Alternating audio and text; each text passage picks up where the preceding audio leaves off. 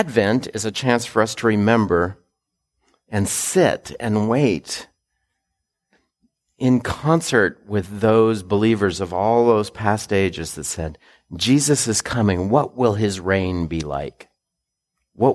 And we wonder. So I wanted to start off with that so that you know that last week I entered into an admonition for you, and that was this.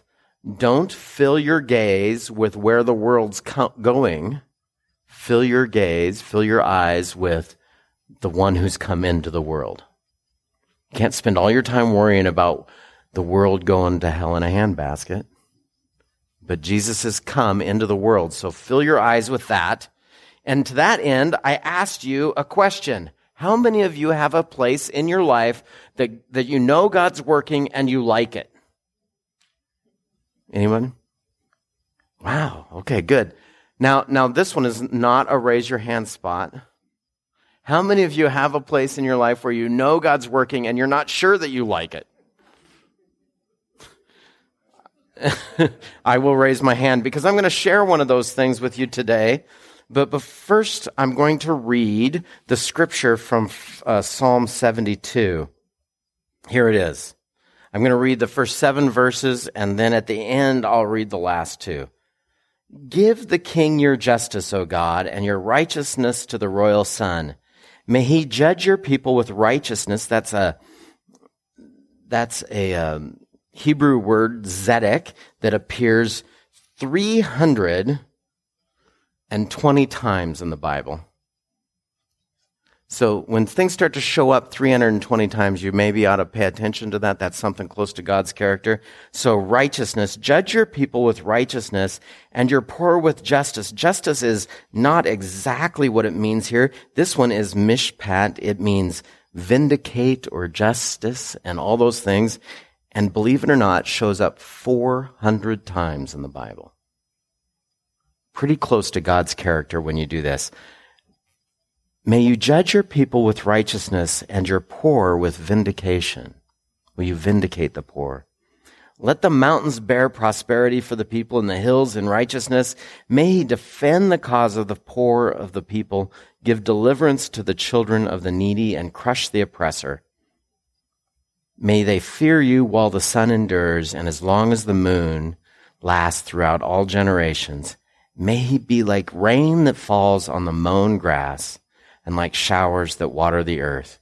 In his days, may the righteous flourish and peace abound till the moon be no more. That is a call for the reign of God. I hope you hear that in the text. This is my story, okay? I'm going to tell you a story about what happened last week that had me in here ranting Tuesday morning. Now, some of you might have a spot in your life where you have a bugaboo about something. Something goes on and it just starts a rant in your heart. I have one of those spots. Right now, God's talking to me about getting rid of it. And it's that spot that God's working that I'm not overly happy with. Because it's hard. But customer service just drives me a little batty when it's bad. And so I had one of these moments where I went into a coffee shop and I got in line and there was 2 cars there and I thought, well, it doesn't really matter which lane I get in because I'm just behind one person. So I got in one, and while I sat there for the next 15 minutes, 4 cars went through the other side, and a gal that worked there came out and delivered coffee to the car behind me, and then went back in and got coffee and then delivered it to somebody in the other line. And I was sitting there going,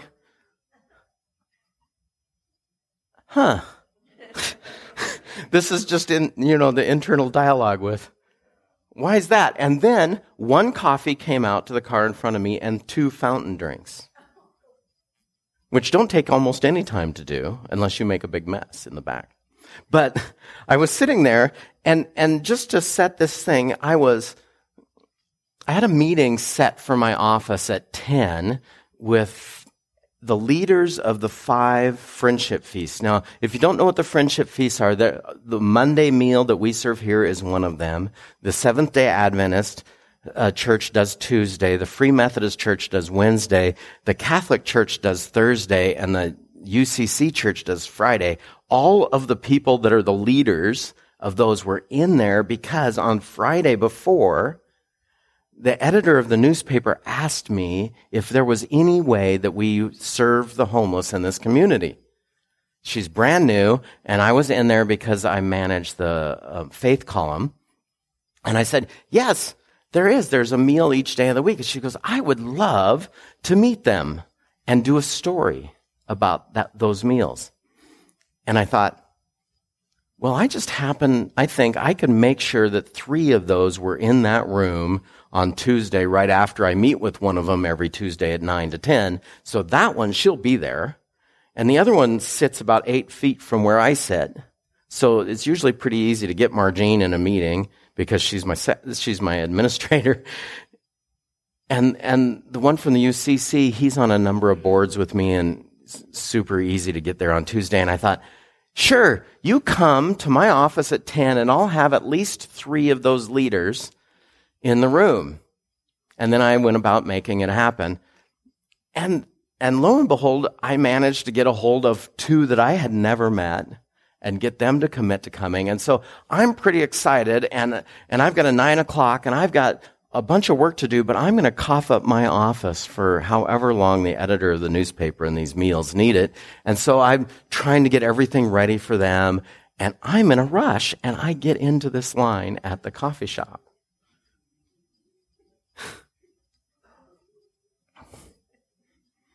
And it just keeps going, right? And I was literally late for my 9 o'clock, which was the meeting before the 10 o'clock, and now you're trying to set up and do 2 things at one time. And I had a rant going in my heart. Have you ever had a rant going in your heart? Let me ask you this. Do you know how... Maybe this isn't a question. I know God's at work in the world because He's at work in me. And if He's going to pay attention to the little things that I rant about, He's probably going to pay attention to the little things other people rant about. Or, if we're to use the language of this verse, justice is not fairness or the good being rewarded and the wicked punished, but rather justice, or mishpat, that's the Hebrew word, is the Bible's subversive term for God's desired state of affairs. When God says, vindicate the poor, this is what He means. It's when the poorest are cared for, a society is just, not just a society, but a just society. To the degree to which every person has had enough and is lifted up. A king in the Old Testament, in the Jewish tradition, then was measured not by how many chariots they had. That's the way all the other kings were supposed to be done. Not by the hordes of chariots or the gold in the treasury, but by whether or not the cause of the poor was defended. Whether the needy were delivered. And similarly, righteousness isn't God's smugness.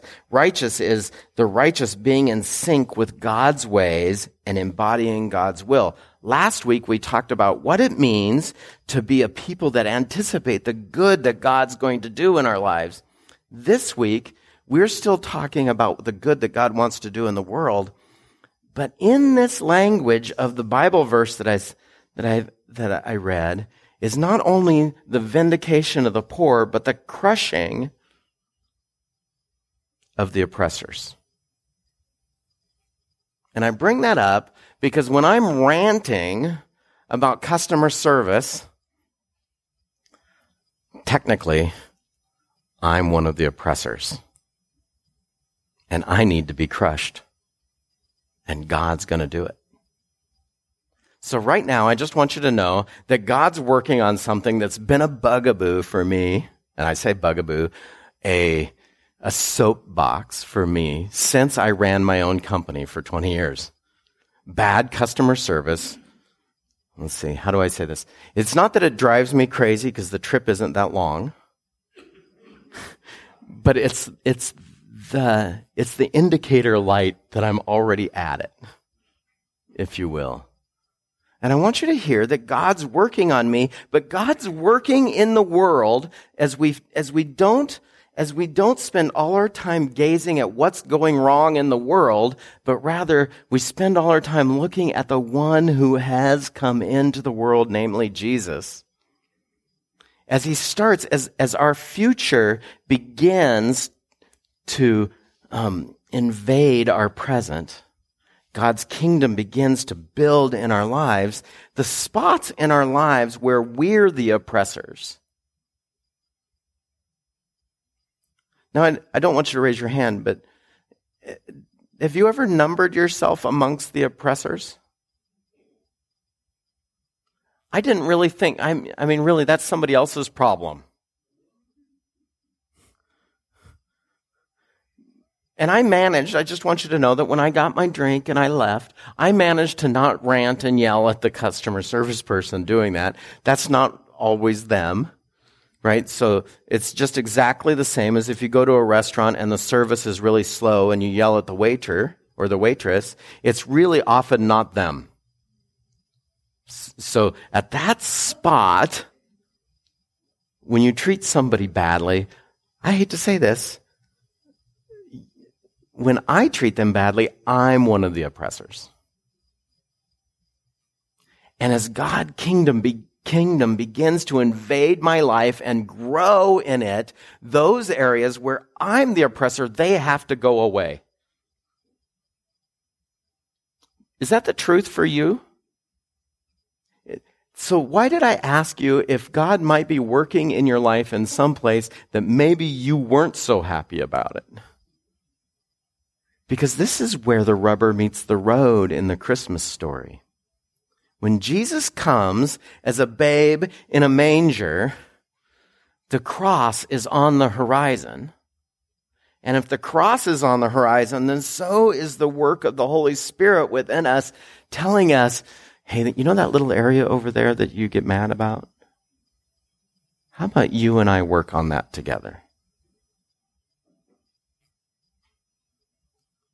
So if God is a God of action, and I believe he is a God of action because I know he's doing stuff in me, and frankly, I've had enough conversations with people in this service and the next service to know that he's working in all our lives. It's a bit provincial for us to say, well, he's working in our lives, but he's not probably working in everybody else's life that believes in him. So if you would expand your vision and your eyesight just a little bit to include the other people that are Jesus people. Now, you might not even think of yourself as a Jesus person because that comes in 60s language with some other stuff, like maybe barefoot and sandals. But if you love Jesus, you're one of his people. And your future is invading your present. If God's kingdom is in your future, it's in your heart. If God's at work in you, then he's at work out amongst the people. And I would tell you that the church is not just those that believe in Jesus. The church is all those who believe, which means all those who have and all those that currently do, and all those who will believe but haven't yet. That's the church. That's a pretty big group and pretty hard to know where the boundaries are. But if God's at work in me or you, then let's lift our eyes and look for God at work in other people. And we know that God's at work in the world that way because if anything matters, then everything matters. Not just the things that I think are important, maybe the things that God thinks are important. We like to pray over the big things in our lives, but big things are lots of little things that go together. How do you make a mountain out of a molehill is by adding things to it. One little step at a time. So as I do this morning, I want you to acknowledge, or at least recognize that your pastor is going, I've got an area that I need to submit to the cross because God's asking me to do it. And the Christmas season is the time to do that. Now, I can't promise that I'm going to be really easygoing at bad customer service. But I can promise you that as God is telling me to work on this, that I'm going to be trying to work on it. Now, I don't know how successful I'm going to be. There's a lot of habit here. And my wife would tell you that I'm the Terminator on the phone with bad customer service. I think Margene might say that too. So I need to learn how to image God in this one area of my life that I'm struggling in and know and acknowledge God at work throughout the world because he's doing it in me. We can't be just so egocentric that, well, God's working in my life, but nobody else's. God's working in the church, but not the rest of the world. No, so as yeast works its way through the whole batch, so is the gospel within the world.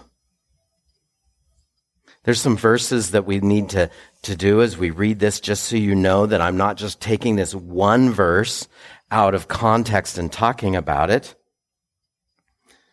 So as we do this in Psalm 72, we had this language of the delight of the Lord, that he would judge by what his eyes see and not a decision. So this is backed up by Isaiah 11. He will delight in the fear of the Lord, and he will not judge by what his eyes see, nor make a decision by what his ears hear, but with righteousness he will judge the poor. Judge the poor. There's that language. Vindicate the poor. There will be justice for the poor. And decide with fairness for the afflicted of the earth. If that's going to happen, then those little spots in us where we're not the poor, where we're the oppressors, that needs to adjust.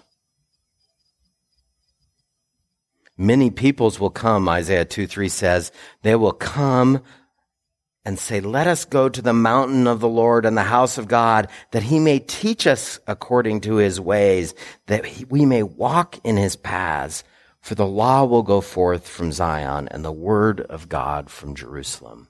This is what it means for us to know that God's at work in the world when we see it in us and we hear his word go out, that justice is starting to have its way and righteousness is having its work in us. I want to just finish with this scripture. This is the last two verses of this psalm. Blessed be the Lord, the God of Israel, who alone does wondrous things. Blessed be his glorious name forever. May the whole earth be filled with his glory. Amen and amen. So we know this way, that we want his reign to continue, which means we want him working in our lives in the ways that we like and the ways that we're a little trepidated over. For as long as the sun endures. You know what that means?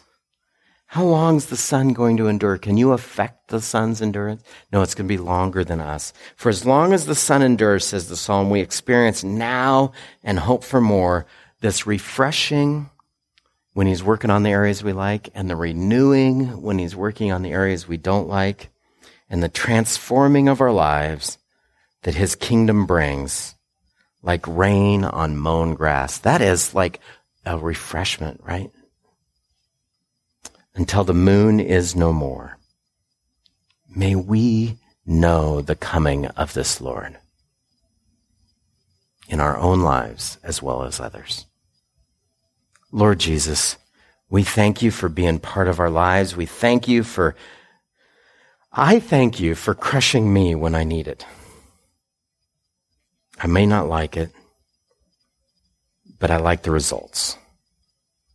I just ask you to be with us, that we would be your people in this time of Advent, as you are a God of action. Amen. Amen.